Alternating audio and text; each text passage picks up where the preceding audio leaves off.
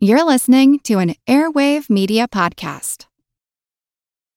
Wyndham Hotels & Resorts makes travel possible for all. Whether it's the long haulers looking for a great cup of coffee, a roomier rest for the on-a-whim road trippers, or a place to make summer memories with the whole family.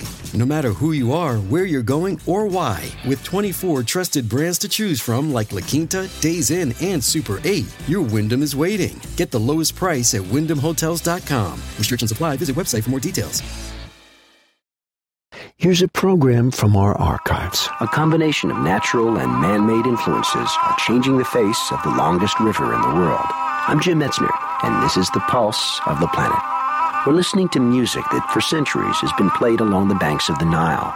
Well, according to Daniel Stanley of the Smithsonian Institution, the land surface beneath the Nile is being lowered every year.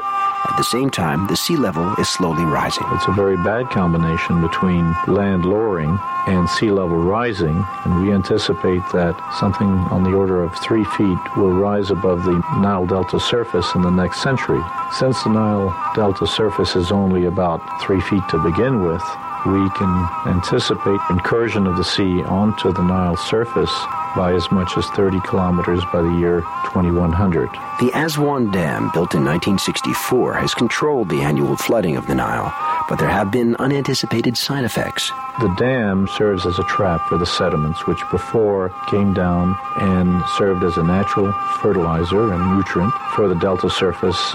But at the present time, all of that sediment, or almost all of it, is trapped behind the dam. So the sediment no longer coming to the coast means that the waves and wind are eroding the delta surface and accelerating the rates of erosion as the delta surface itself is sinking into the sea. So it is complicating the situation. The future of Egypt, though, may depend on further human intervention.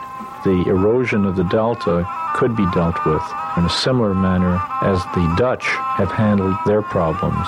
And there are engineering structures which can help protect the land from the incursion and invasion from the sea. I think those are possibilities for Egypt.